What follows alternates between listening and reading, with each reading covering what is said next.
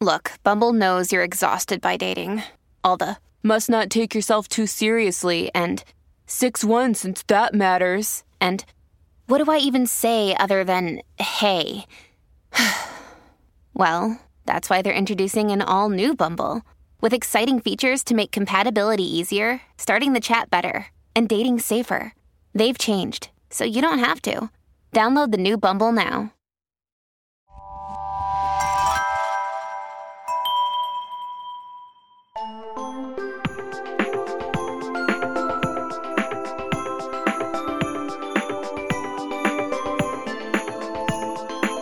Welcome to Sleepover Cinema, where we analyze the films that created the collective unconscious of those who can innately sense what American Girl doll you had. I'm Hannah Leach. And I'm Audrey Leach. We are the sister filmmaking duo, also known as Two Pink Productions, and we haven't stopped thinking about these movies since we first saw them. We're going to explore the good, the bad, and the nonsensical of the movies that first inspired our love for film in an attempt to answer the question, are these movies actually good? And at the end of the day, do we really care if they are? Today we are talking about 2004's Samantha, an American Girl Holiday. One of your favorite American Girl dolls has come to life. Let's make a wish. Samantha, an American Girl Holiday, a classic story about the value of friendship. Friends forever. Now you can buy the DVD with a keepsake locket for the holidays. Hannah, how is your holiday season going so far? It's pretty good. Snowy, cold, that's festive. It's snowy before Christmas, which means it's acceptable. It hasn't hit the January, sad snow. Also, as a side statement, we hope that you guys appreciated the Yara episode last week. We love her so much. She's the coolest gal we know. So it's always exciting to have her join us. Me and Yara met in person. Crazy. The amount of relevant shit that I'm starting to actually miss from living in Ohio is getting dire. So I need to reconsider that. The extent to which I will probably move at the end of the year and the total lack of where it's going to be is simultaneously thrilling and terrifying. It could be basically anywhere. So that's calming. Why don't we just get right into the question for the culture this week? The culture is super sick right now.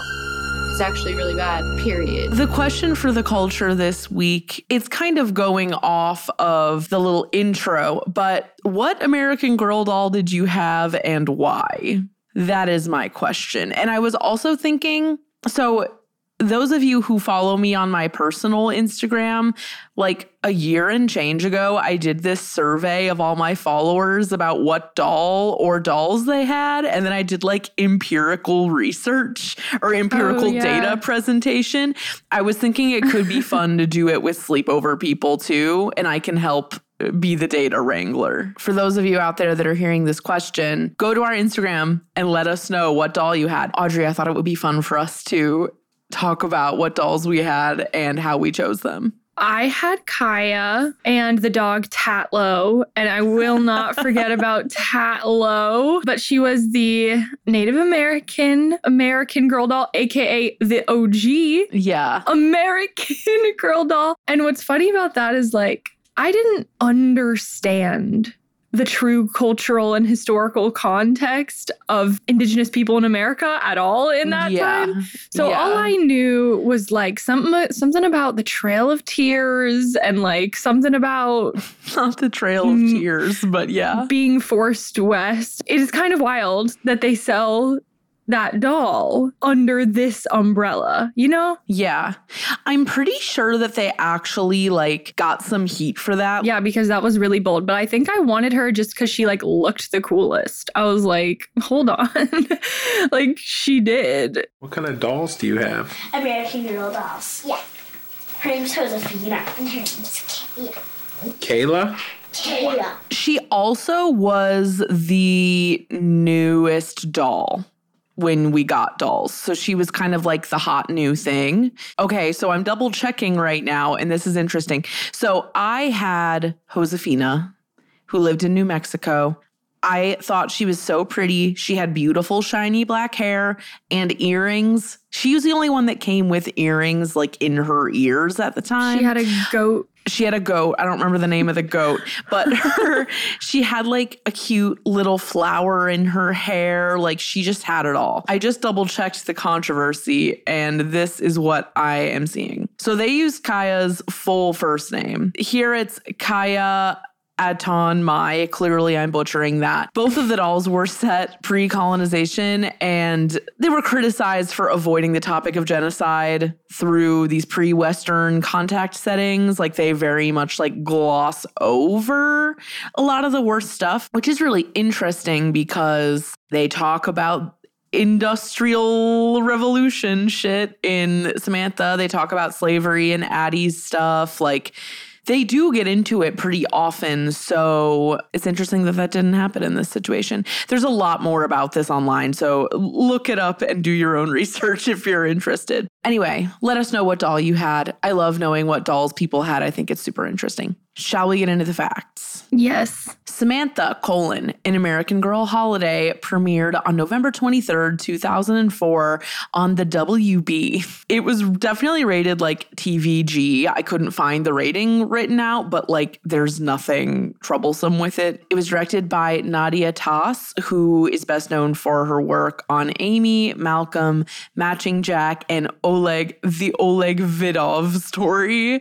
And she also did a bunch of movie adaptations for other American Girl properties, including Leia, who I don't know who that is, but probably past my time, and Felicity. I know that bitch. You do? Felicity? Yeah. That bitch. You're not talking about Nadia. You're talking about Felicity. You know who plays Felicity in her movie? Shailene Woodley. Yeah. There's some good casting. So funny. There's like in a more recent one, Olivia Rodrigo was the gal. That's cute. That's cute. I forget which one it was, but yeah.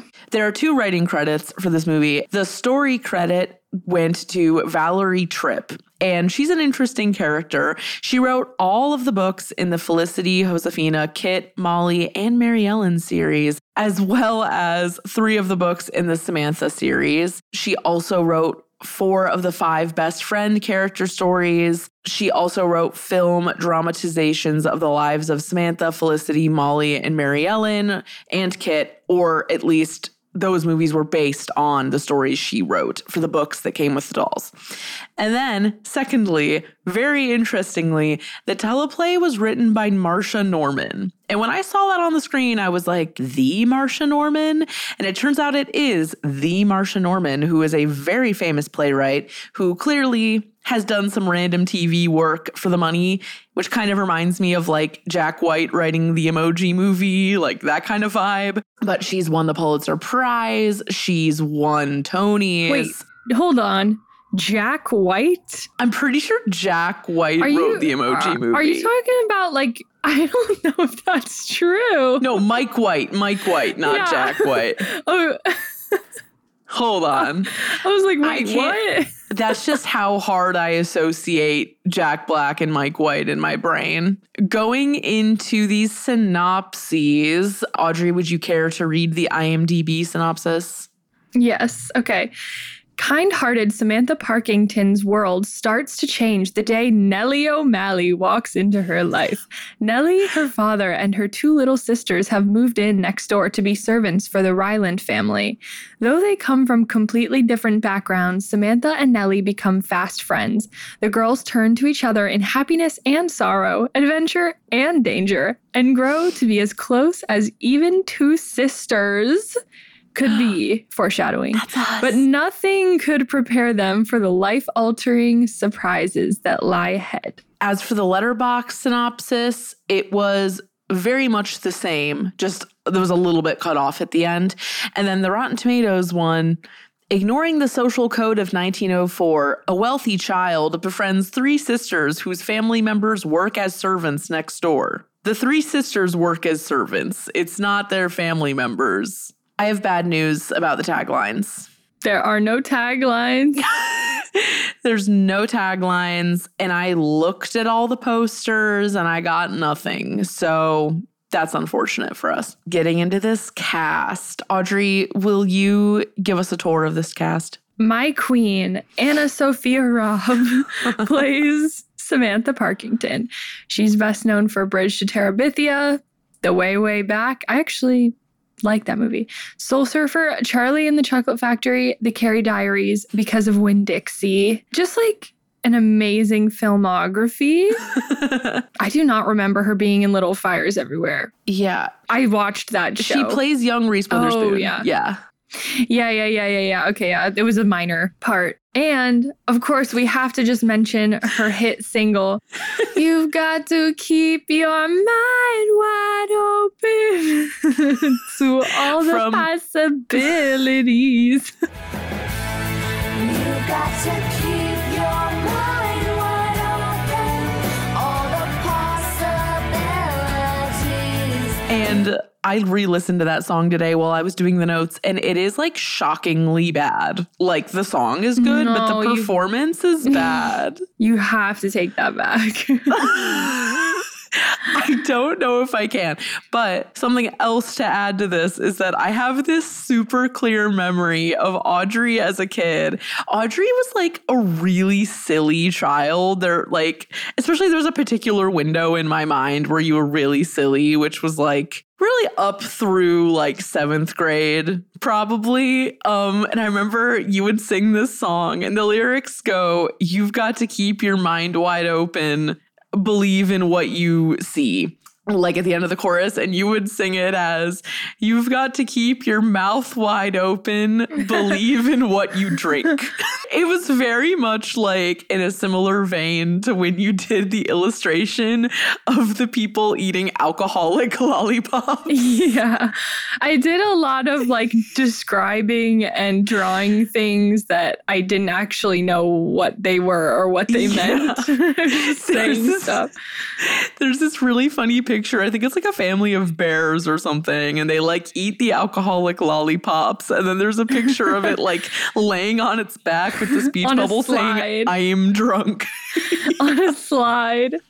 I don't know. So good. Oddly enough, Mia Farrow plays Grand Mary, and she is best known for Rosemary's Baby, The Purple Rose of Cairo, Crimes and Misdemeanors, Hannah and Her Sisters. And she's also well-known, the most well-known, potentially, for being Woody Allen's muse and all of the freaking drama between them. She also dated Frank Sinatra, fun fact. The relationship between Woody Allen and Mia Farrow ended in 1992 when Allen's intimate relationship with Soon-Yi Previn, Mia Farrow's adopted daughter, who was only 21 years old at the time, was publicized. And they are still together to this day. It's a hugely messy family.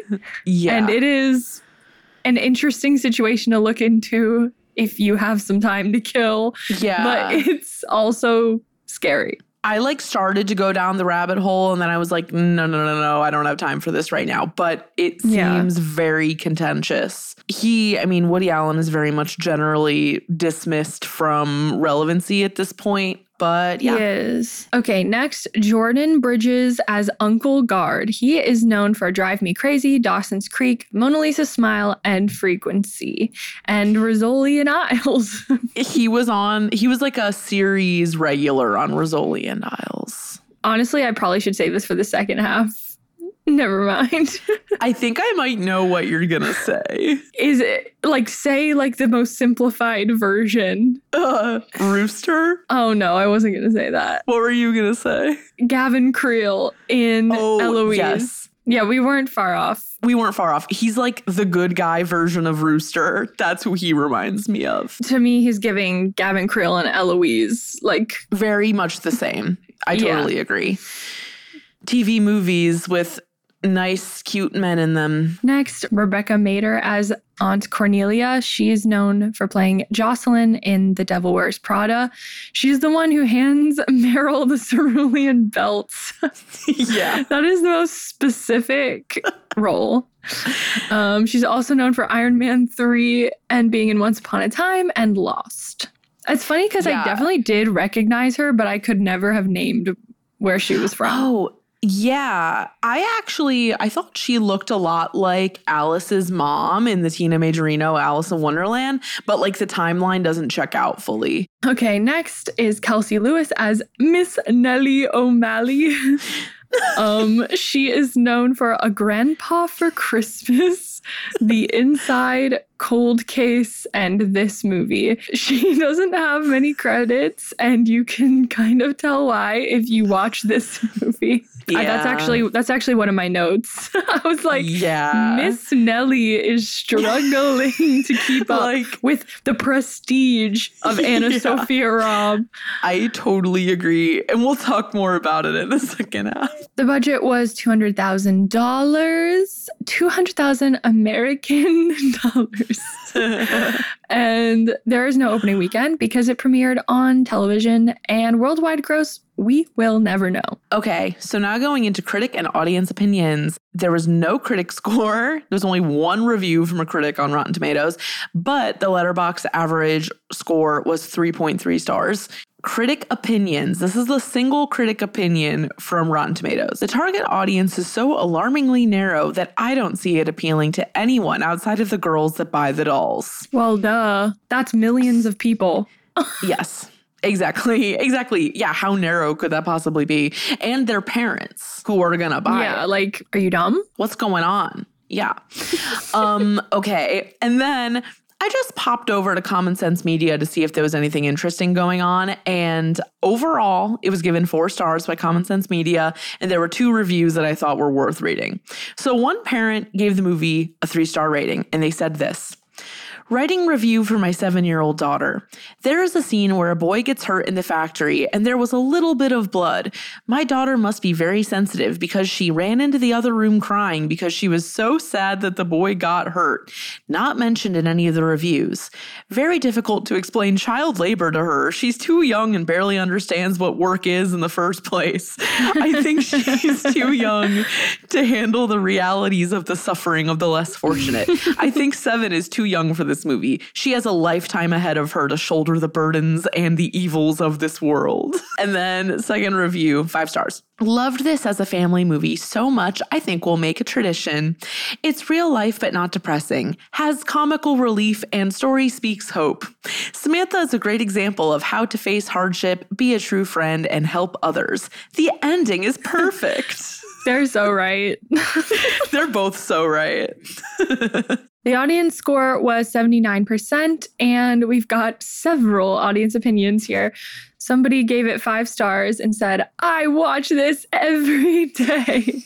I love it so much. 3 stars. The writers should have stuck to one story instead of cramming all the books into one movie. Robb was disappointing compared to her performances in Charlie and the Chocolate Factory and Bridge to Terabithia, but it's still a cute children's movie. She's in the Anna Sophia Robb verse with this criticism. Okay, 5 stars. Her uncle is hot. He's really smooth, though. His face is like extremely smoothed. Is that bad? It looks like he has a blur filter on him sometimes. 4 stars. This movie radicalized me as a child and traumatized me with the factory scene. Like when Nellie said, ma'am, they do a lot of things they're not supposed to do. That changed my worldview, honestly. Samantha giving that speech at the end, that's a class ally right there. I really liked that review because it wasn't just like Karl Marx who, just like stupid ass online things to say. Like it still is fairly online, but like it feels genuine to me, which I appreciate. Yeah. Is this from Letterboxd? Yes. It's scary to me that someone who has a Letterboxd app could have their worldview changed from this movie. Well, as a little kid, though. Oh, I guess they're saying, as a kid. Yeah. Yeah. Okay. 2 stars. Why is this movie so gay yet so bad? Uh-oh. We're back in that territory. The thing is, like, I don't disagree, but it's also children, so I don't feel inclined to do that. Yeah, like, everybody needs a hard reset, okay? Everybody needs to like be forced quit and then restarted because we're at the point where we watch anything where 2 people of the same gender talk to each other and it's like that doesn't mean anything, especially in this case, because they're like 8. They're so little. Yeah, it's true. 5 stars. I want to mainline this movie straight into my veins. That one just made me laugh. Cultural context. So I have just like a little bit of like the baseline like lore of Samantha that I wanted to share, and then some stuff about American Girl as a phenomenon. Samantha is an only child growing up during the Edwardian period, although American Girl designates her as Victorian. The movie is set in 1904, so keep that in mind. She was orphaned at age 5 and raised by her wealthy Victorian-era grandmother, Mary Edwards, whom she called Grand Mary, in fictional Mount Bedford, New York. The themes of Samantha's books include women's suffrage, child labor, and classism. It's 1904. The bright, beguiling Samantha Parkington is as full of energy and ideas as the brand new 20th century. She's thrilled by America's newfangled inventions, and she especially loves the black automobile that her Uncle Guard drives instead of a horse-drawn carriage. She was also one of the original dolls released. Like, I think she was in the first 6 historical dolls, which are like very revered in the culture, if you will. And then American Girl introduced the concept of archiving in October 2008, which is very adjacent to like going into the Disney vault. They announced that they were going to stop making Samantha and her collection, including Nellie, her best friend. And then she was later reintroduced in August 2014 as part of the Be Forever reboot, because even then, even with toys, we're in reboot season. Look at Bratz, for example, the collector line reboot. Also the Switch game that pissed everyone off. 18-inch dolls. Today, they're all 18-inch dolls, but the price of an American Girl doll baseline is $98. And when the dolls first dropped in 1986, they cost $68. So they've been like inflating over time. I looked at their website today, and a bunk bed set for one of their newer dolls, a historical doll who is like based in the 80s, costs $215, which is why we would always get the Target off-brand version of American Girl accessories. But just one more thing. Yeah. So just side note, in 2007, the brand's Girl of the Year was a special edition doll named Gwen, who was homeless, and she cost $98. So you're buying a $100 homeless girl doll. It's hard to like deal with the reality of this line of dolls sometimes. Yes. Because like it feels so conflicting. Like they have pretty good intentions. Yeah. In terms of like education, history, and like play. Yeah. Like those 3 things going together. That's like cool. But it costs so much. It's very cost prohibitive, yeah, for sure. When did we first watch this movie? What do we remember about it? And then also just like American Girl associated memories. Well, I had never seen this one. I don't think I had either. It's kind of weird. I guess just because we didn't own them. Like, I definitely would have been into these movies for sure had we had them, but we didn't. Yeah. I think the only one, isn't there a Kit Kittredge one? There's a Kit one. There's a Felicity one. I think there might be a Molly one. And then there's some more modern day ones. Yeah, I saw the Kit one. I remember that. I was bringing my American Girl doll over to our neighbor's house. I like put her in like a plastic bag on the...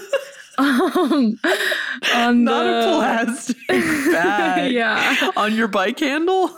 On the handlebar, because like they were so close. Their house was so close. As I was riding over, the leg of my doll got stuck in between the metal and the wheel of my bike, and I legit had heart palpitations. But at the same time, I was like, oh my God, does this mean I will send her to the American Girl doll hospital? I was going to say the same thing. Yeah, like, does this mean she gets to come back with like a hospital gown and a balloon and a cast and stuff? Like I was like, maybe. But no, that's not what happened. So then I put the bike down and I just ran to the neighbor's house and I told their mom that my like bike was still out there, and she like came out with me and like I guess took the leg. Like she survived. The leg did not become detached, but she did have like a wound, if you will. Yeah. And so I put a Band-Aid on it. I remember that. I remember that. Also, like, why was the American Girl Hospital, like, so enticing? It's just fun. And they have, like, a restaurant and a salon in the store. I had a phase in 2017 where I went to the American Girl doll store, like, 6 times in a semester. I used to go. I went a few times. So we probably fun. went together at some point. I know we went once in Chicago. I remember that. Yes. But other than that, I just have to say that when we would get the American Girl doll catalog sent to our house, that was like on an equal level with the Pottery Barn teen catalog. Like, we would never get anything from either of them, but the fantasizing was worth its weight in gold, basically. I feel like with the American Girl Doll Hospital, it was very like the same feeling of like, you didn't actually want to get a cast in real life, but like if you did get a cast, you would get like the attention of everyone signing your cast. it's like Madeline. Yeah. It's like Madeline. I mean, this movie gives off to me extreme Madeline, Eloise, Yes. Annie energy. And then I also just want to say that in addition to the dolls or whatever, American Girl did so much for our specific pocket of culture, like the body book. Who here had the body book? We did. The bedroom makeover quiz book that like gave you cool ideas for your bedroom. And then the Smart Girl's Guide to Boys. What? I need to like read that and be like, what were they saying? Because like I actually have no idea. I don't remember. I remember it pretty well, and I know exactly where it is in Mom and Dad's house, so we should look at it. It's really earnest. It's like very, very earnest and nice. And like the body book just has like full illustrations of boobs and like the growth of boobs and like how to put in a tampon, etc. Doing the Lord's work. There's a lot of American Girl memories. We each only had one American Girl doll, which I believe is a respectable way to live because we knew a lot of people who had a lot of them. So that speaks to our upbringing. I don't really remember people having a lot of them. In Silver Lake, there weren't that many people that had multiple, but in Solon, there were a lot, which I only know because of my survey from a year and a half ago. Oh, yeah. I was going to say, like, So- I feel like I never saw anyone's American Girl dolls. Yeah, no, I have the facts and data. So we're going to take our little break, take a jaunt to New York City in 1904, and then come back and talk about what we have gleaned from Samantha, an American Girl holiday.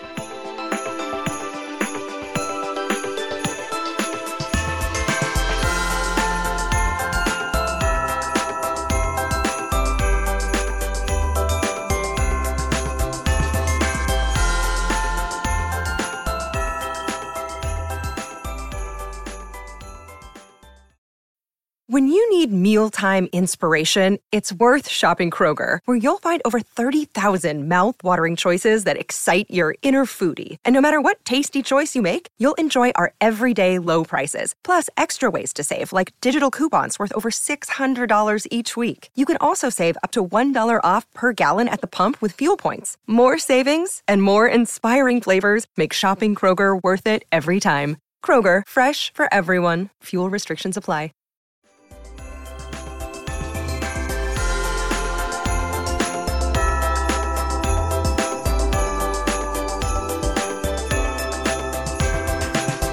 And we're back to discuss, what's it called? Samantha, American Girl holiday.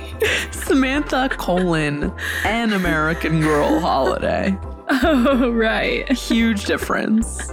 I was pleasantly surprised by this movie compared to what I thought it would be. And I'm talking from like a craft perspective, more so than story or like anything else. You wouldn't even necessarily guess it was made for TV based off of the quality of production design. I agree with you. I really respect that this movie is just straight up a period drama for children. Like, it's that's fun. just really, it's so fun. And they really, really, really commit to historical accuracy in look, which, I mean, that's the like point. the main thing with American Girl dolls. Yeah. But yeah, I appreciated that too. I mean, the story had a lot going on. As that reviewer said, perhaps let's not smush every book into one thing. But even if they were smushing it in, I didn't think it was that bad. No, I think obviously if you read all the books, you're going to have like an awareness of everything that was cut because of that. But if you don't know what was cut, I think it functions well. And you know where it's going to end up. As soon as you find out that Nellie and her sisters are at the orphanage, you know what's going to happen. Yeah. Yes, you definitely know what's going to happen. Miss Nellie, though, she needed to brush up on her acting skills. I was about to say, like, how long are we going to wait before we unfairly criticize Nellie O'Malley? Literally, it's the only thing I wrote in worse because I wasn't writing a lot of notes for this one, but she was really cute, but it wasn't working. Yeah. She was so cute, but she felt like the slowest person on the planet. Like, she was so cute, but just like nothing she said felt like she actually meant it. She was just kind of reciting things. Yeah. She reminded me so much of like a kid from Annie. Like, she just was in a production of Annie. That was her vibe. I even double checked like the era of Annie and the era of this movie because I was like, they feel like they're part of the same universe for sure. Yeah, Annie's in 1936 and this was in 1904. So big gap, but I thought that they would be the same. Or like in the same time, but they aren't. Grandmary is a white supremacist. Straight up. And for the first like half, you're like, oh, she's kind of the villain. But then they like quickly go back on it. Because both the neighbor kid's mom has a villain moment. You know, I guess the person who runs the orphanage, like the antagonist kind of like switches around. Yeah, it's very episodic in that sense. Yeah. We might as well get into the beef. Yeah, let's get into it. Which is that, so we have this family. They don't have accents, so I can't say they're immigrants, but it almost feels like the family is like immigrant adjacent, like maybe Irish. The dad, Nellie. Nellie O'Malley. Yeah, like the sisters, but they don't have accents. But I feel like that is what they're going for, is like this is an immigrant family. They wouldn't be able to pull off an accent. Yeah. And so we have like this white family of servants. And then in Samantha's house, there's a Black woman who is a maid. And at one point in one of the scenes, Samantha asks her, "How long have you been a maid?" Mm-hmm. And then Grandmary is like, "How dare you ask her that question?" or whatever. Like, we don't talk about personal matters. Well, she was also like, things move smoothly when people know their place. Yeah. That's what she says. And they only come back to that storyline in any form by talking about labor laws, kind of. They're not addressing anything racial in this movie. They're only addressing and we're talking on the most surface level way. Yeah. By the end of the movie, Samantha has become a woke like supporter of like labor unions for children or something. Yeah. And at the end of the movie, they're like putting decorations on the Christmas tree and stuff. And like there's a maid in the room and she like goes over to the maid and is like, "Are you tired? You need to sit down, blah, blah, blah, blah, blah." And it's just like, oh, Samantha, you little rascal. You're such a friend of the lower classes. You're such an ally. Yeah. I actually wrote down that she takes up too much space as an ally, because she totally does. I'm like, you are not uplifting the voices. Okay, you are being the voice.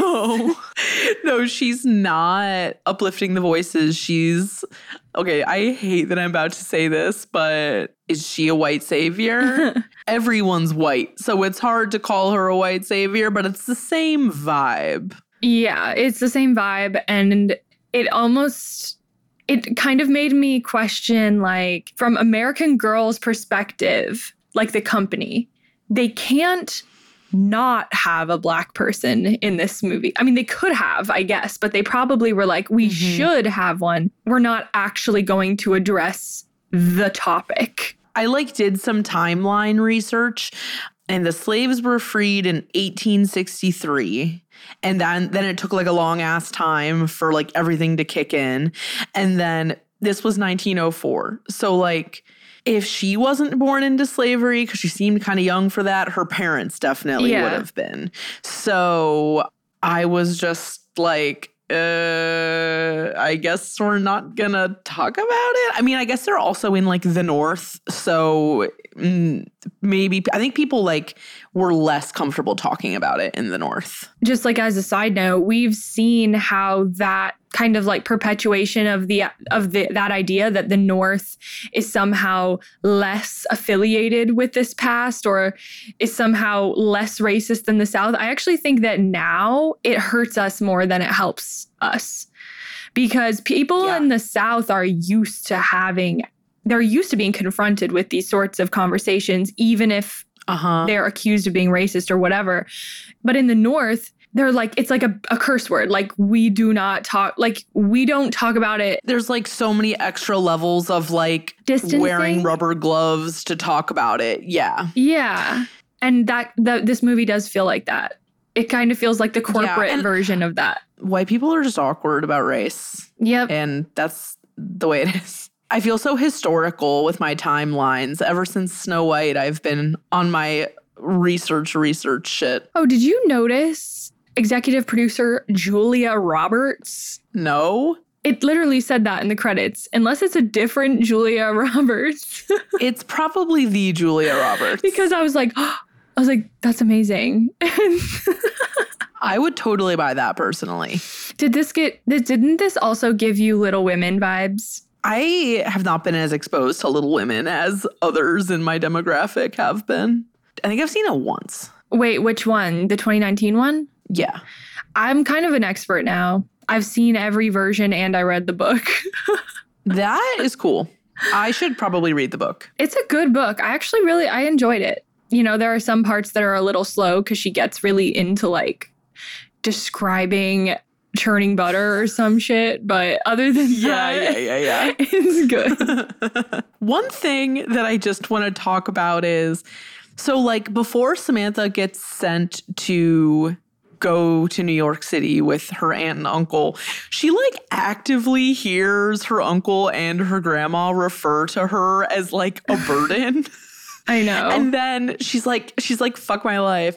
And then everyone just pretends like they never said that. Like, why would you ever say that about a person? Honestly, when I overheard that, what the hell? When she overheard the conversation, I was like, I would almost think she would be excited.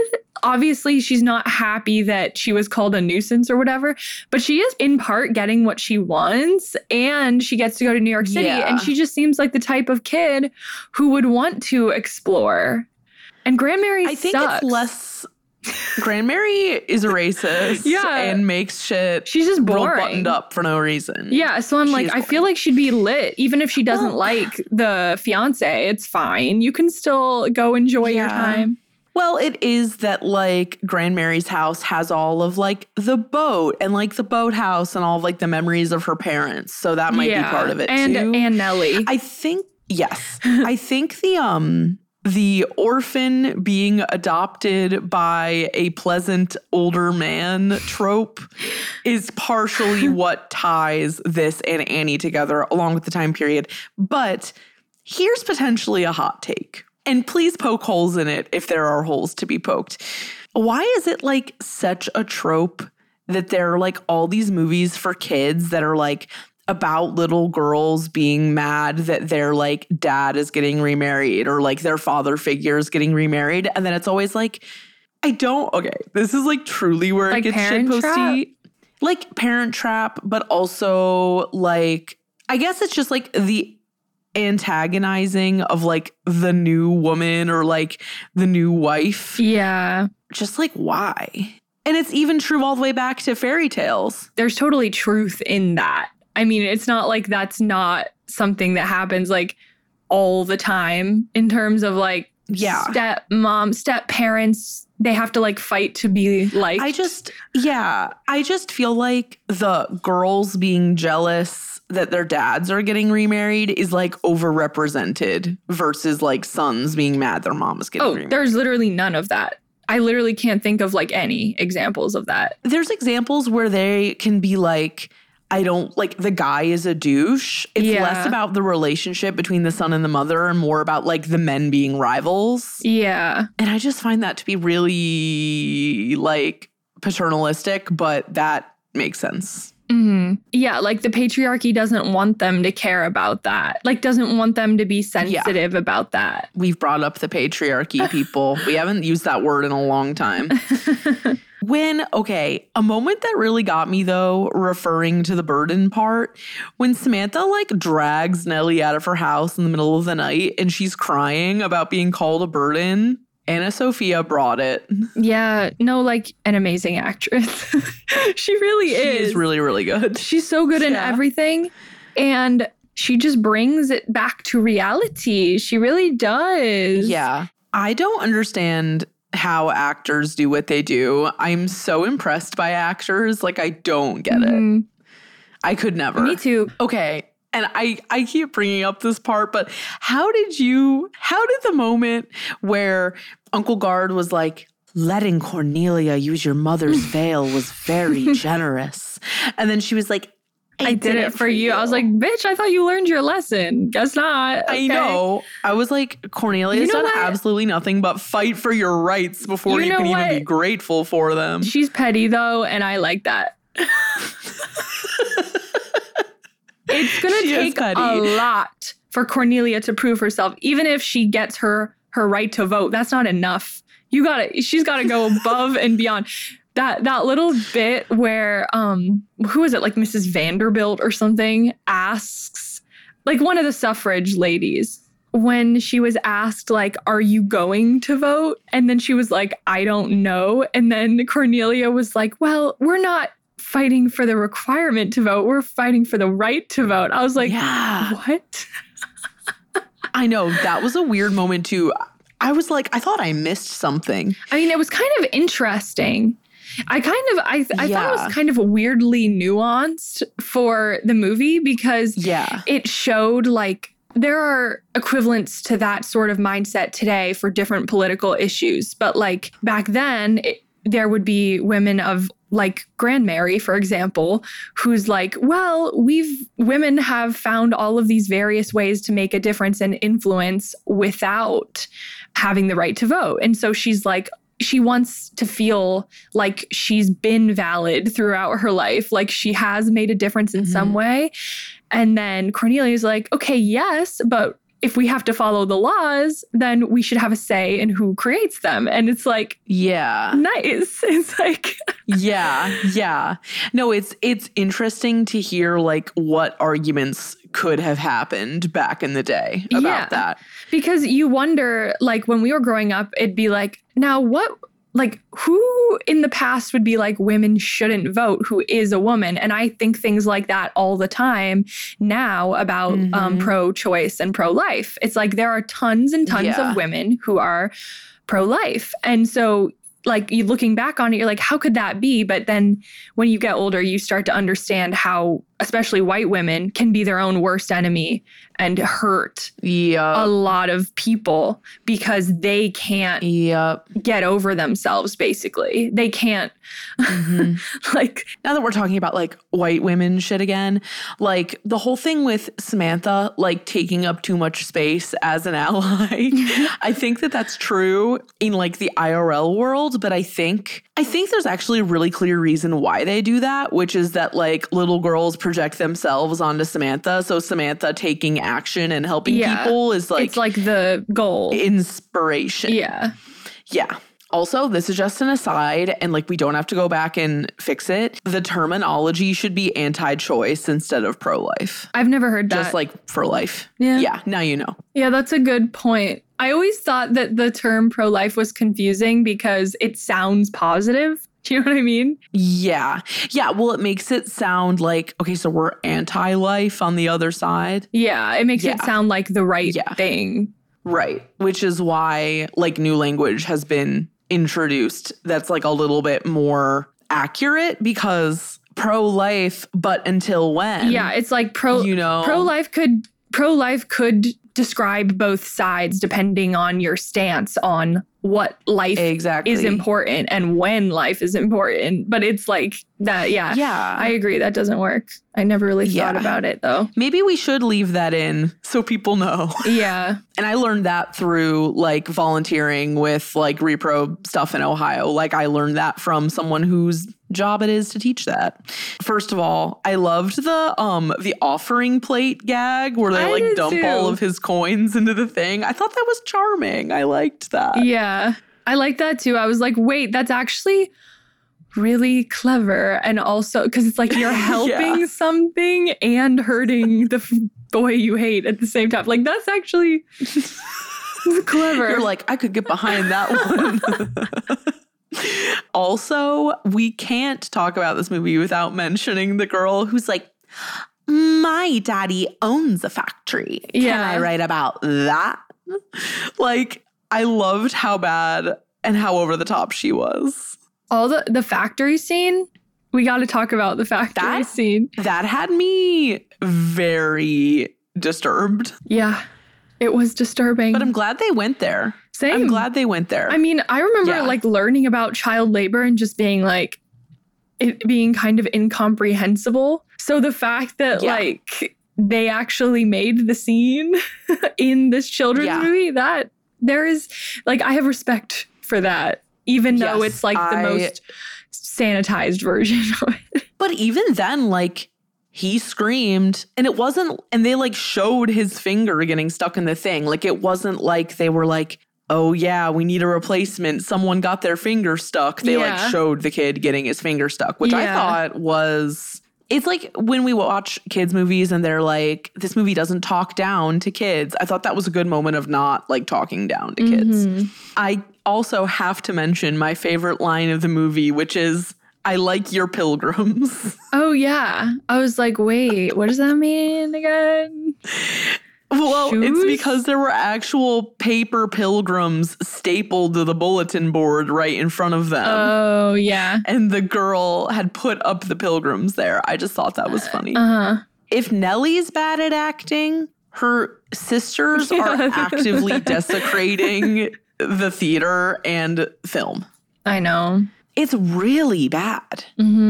Like, child ensemble in the local production of Music Man level bad. Yeah. I thought the best part of the Littlest Sister's portrayal was at the very end. She's in the background eating a cookie. And it was just like, she's really enjoying that cookie, like IRL. She was really cute. She went method. Like, at least there was that. Yeah, she went full method on that cookie. Yeah.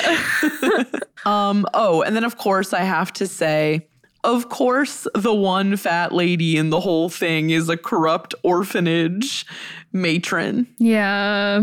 It's a Hannigan thing. I feel like it's such a Hannigan thing. It's like a typecast for sure. You know who else reminds me of that? The animated dressmaker in Princess and the Pauper. Madame Carp. Wow. Look at that memory. With her like giant hat. She goes, there'll be trouble. I'm very impressed by the fact that Samantha snuck 3 children out of the orphanage, but even more impressed by the fact that they lived in her attic for like months. I know. How did she was like, food? Yeah, this girl's dying in our attic, so. And they were like, damn, well. She basically did have to be like, this girl's dying in our attic. You're totally right. They did the right thing, though. Because Anna Sophia Robb is such a good actor, I was like, no, I buy into this. I was like, yeah, sure. I'll get into this. You were willing to take it. Yeah. Yeah. I think that if I and you had seen this as actual children, I think especially you would have been really into it. Yeah, probably. Because you loved an old-timey thing, as we have discussed. I think it's pretty mentally enriching, especially for a kid. Yeah. I think it was really true to the ethos of the brand, which is cool because their ethos is positive, not just purely making money, even though obviously making money is part of it. Also, it's sort of interesting, what does it say when dolls that are based in history, are also so expensive? It feels like there's this weird high bar for entry to education. Yeah.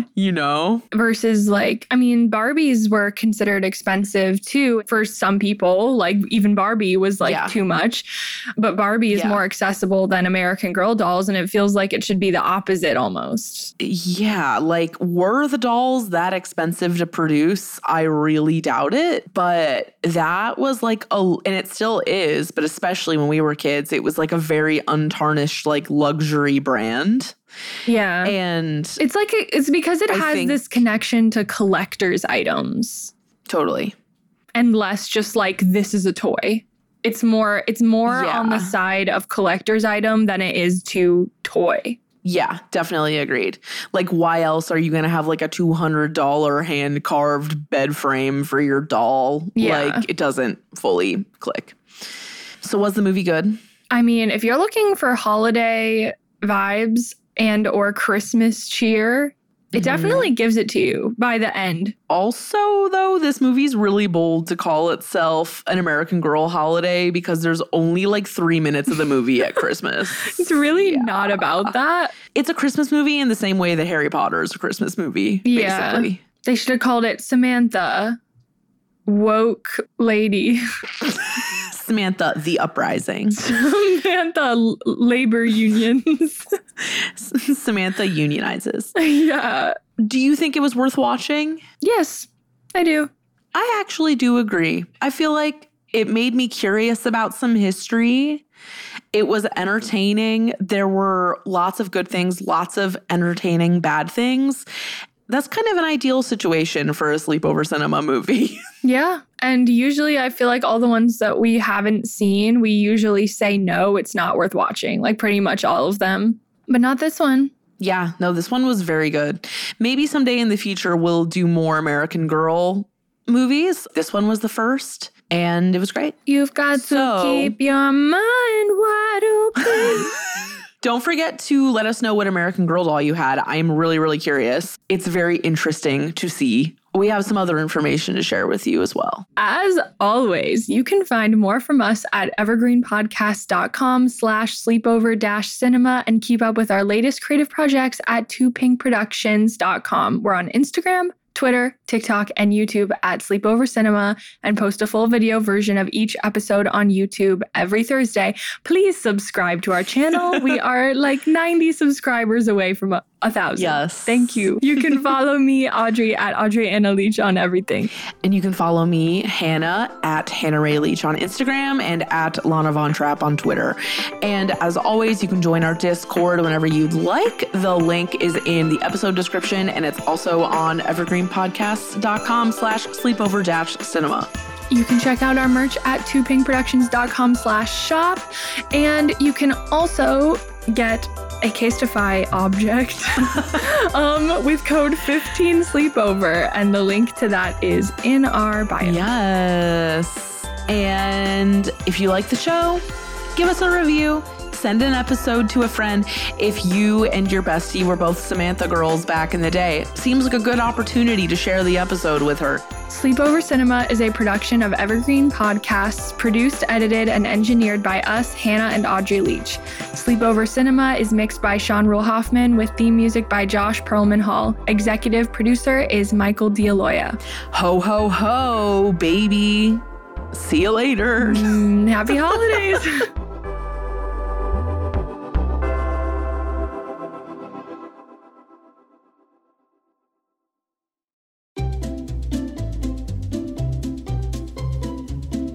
Hello, and welcome to Novel Conversations, a podcast about the world's greatest stories. I'm your host, Frank Lavallo, and for each episode of Novel Conversations, I talk to two readers about one book. And together, we summarize the story for you. We introduce you to the characters, we tell you what happens to them, and we read from the book along the way. So if you love hearing a good story, you're in the right place. Our 9th season is coming this fall. Tune in to hear from some of the all-time great authors, Charles Dickens, Jules Verne, F. Scott Fitzgerald, and more. Subscribe to Novel Conversations wherever you listen to podcasts.